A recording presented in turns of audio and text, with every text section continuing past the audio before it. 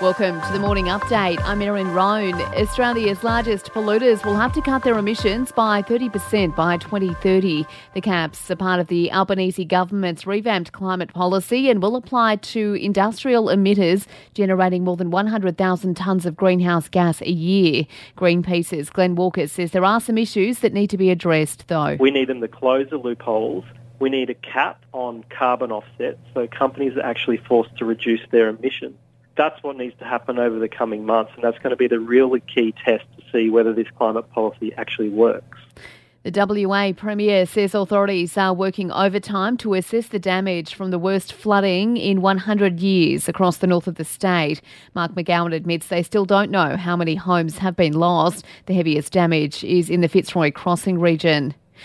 The United States insists it intends to uphold its side of the bargain to provide nuclear-powered submarines to Australia. It comes after revelations two senior US senators warned President Joe Biden against the sale of the subs to Australia because it would jeopardise America's own national security. The US is struggling to produce enough of the vessels to meet its own needs.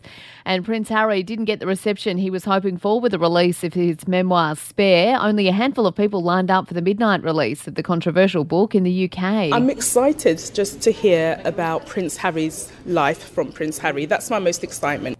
It has reached number one on Amazon, though.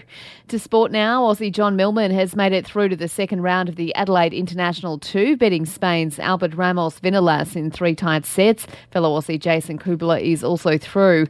And in the men's Big Bash, a 20-run win for the Adelaide Strikers over the Melbourne Renegades. For even more sports news, make sure you check out the Sports Update. You'll find it wherever you're listening to this show. In entertainment news, Fleetwood Mac has paid tribute to the late Christine McVie with a service in Malibu. Members Lindsay Buckingham, Mick Fleetwood and Stevie Nicks were all in attendance to pay their respects. She died in November after a brief illness.